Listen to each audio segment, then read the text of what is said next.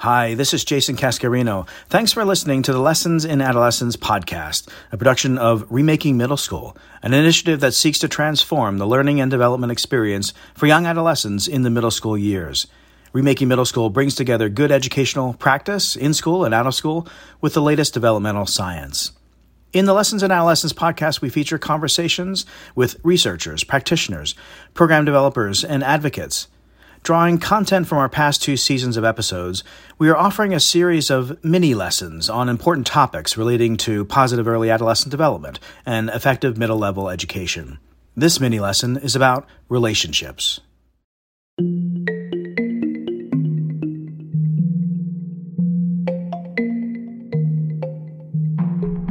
Welcome to Remaking Middle School, an initiative that seeks to transform the learning and development experience for young adolescents in the middle school years.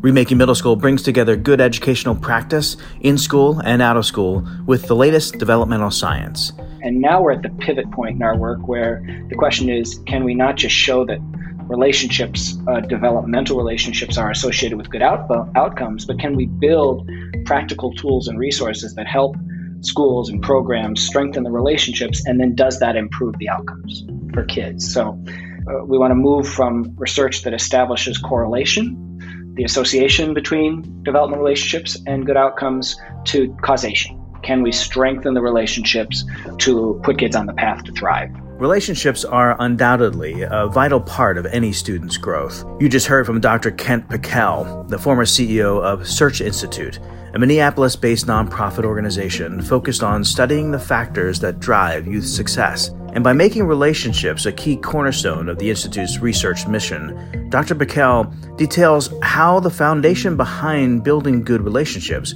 can be used to directly foster youth development. So super briefly, we're defining developmental relationships as close connections that develop 3 things for young people and young adults. First is positive identity. I know and like who I am. The second is agency. I can influence my world. Life doesn't just happen to me. And the third is a connection to community, that I am better when I'm connected to other people. And also, really importantly, other people are better when they're connected to me.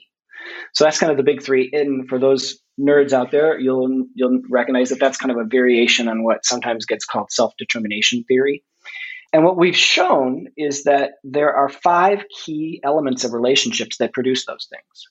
And they are expressing care is number 1, challenging growth is number 2, providing support is number 3, sharing power is number 4, and number 5 is expanding possibilities. And the reason we designed the framework as a set of actions was because as we looked at the world of practice, we found very few really practical ways, if you're a teacher, if you're a mentor, if you're an out-of-school time program staff person, to translate the research on relationships, which is voluminous, into something practical and simple that you could do. And so what we've shown is when kids experience relationships with adults in schools, in out-of-school time, in families that are characterized by those 5 elements, their social-emotional competencies are better, their academic outcomes are better, their risk behaviors are lower.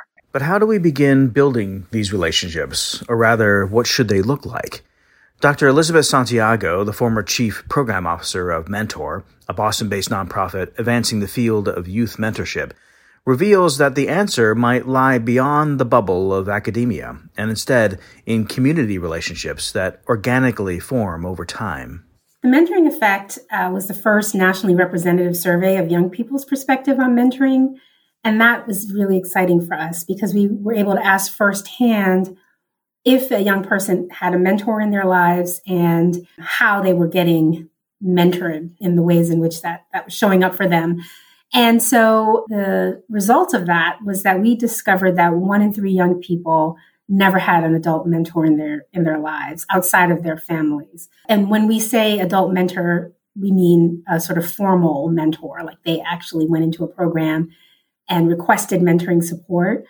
But what we were finding is that mentoring was naturally occurring in communities and in neighborhoods, and we weren't necessarily counting that until the mentoring effect really showed that that was happening. And it really changed the trajectory of how we worked in the sense that we started focusing on, well, what is that natural or informal mentoring relationship?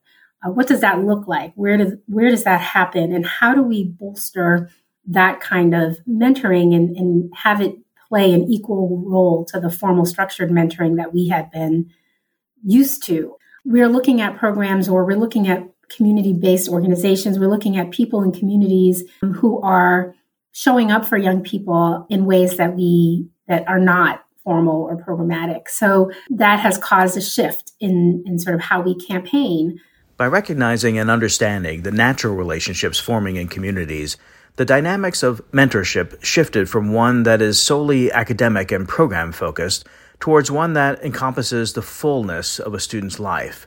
So how do we combine both this organic knowledge and proven theory into something that feels accessible? Kiana Dixon and Janika Jackson, both students at Brooklyn College and consultants with the Center for Supportive Schools, explain how this exact balancing act was part of their job as mentors with the Peer Group Connection, or PGC.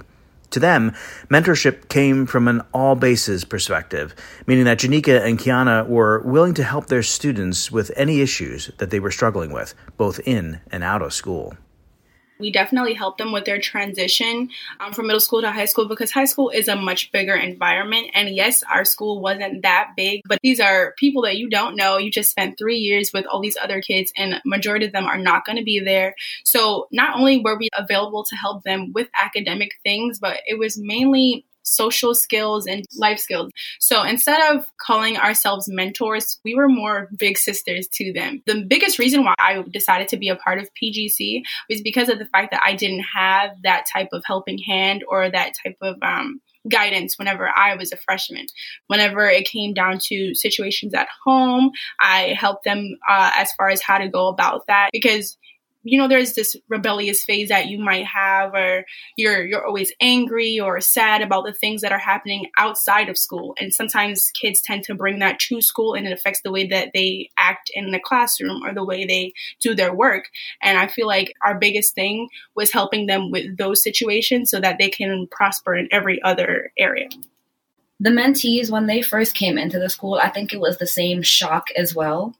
They expected bigger, they expected better. And with that being said, a lot of their attitudes towards school was really in the negatives. Like, they didn't really want to come and be in the environment. They were brand new to the building. So even when they first met us, they were fairly quiet. They didn't want to share anything really. So our first real interaction with them, I remember we were all in this really big room, and we each had our own set of mentees. Me and my co-leader, we had around 5 or 6 new freshmen. Kiana and her co-leader would have like 5 or 6. And we were all seated in this really big room, and none of them would speak anything aside from their names and where they came from. With the attitudes that they had towards school, we would have to try to work around that, because if they didn't care for the school, why would they care to talk to a bunch of 12th graders that they don't know? So I think one of the first things we worked on with them was helping them understand that life is what you make it. So the same as for with school. So what we would use to do that is a lot of different outreaches that the PGC program, Peer Group Connections, would provide to us. So if we wanted to do an outreach with them about, for instance, words, how words can be hurtful, it was called ILAC, I Am Loving and Caring. The gist of that outreach was basically someone would stand up with a sign that had ILAC written on it. The students would each take a role, so teacher, staff member, parent, and they would kind of say hurtful things that would come from each of those people and rip a part of the sign off. And at the end, they'd come back and apologize or say something nice and tape it back on. So it kind of represented that you can say mean things and hurt someone's feelings, and yes, you can apologize, but they will never really be the same as before you said it. So kind of being mindful of what you say, what you speak into the air, and how you handle yourself around other people, because you never know how they may react. And the reactions we started to get from them once we used those type of outreaches were really meaningful. I didn't even expect their reactions most of the time, because they were so like tough and hardcore and I don't care. And then to see those same students crying was really mind-blowing to me. So essentially, we had to break boundaries with them so that we can build ourselves up back together to be one whole group and for it to work better for everybody. So they didn't have the best beginning because they just didn't know what to come into. But as we took our time with them, it was much easier. And I think the biggest reason for that is because whenever we joined PGC, it wasn't because we just wanted to have something to look good on our resume or something like that. I feel like both of us genuinely loved being a part of PGC because it's just a great experience to have as far as meeting new people and helping people in ways that you yourself didn't get the help in. And so we built bonds with them, and I feel like they really appreciated that and they responded well to that. We received all of that back. In research and in practice, relationships are a fundamental building block to the project of remaking the middle school years as an empowering and transformative time and space for young adolescents. For more resources on relationships and early adolescence, check out the content available on the Remaking Middle School website at remakingmiddleschool.org.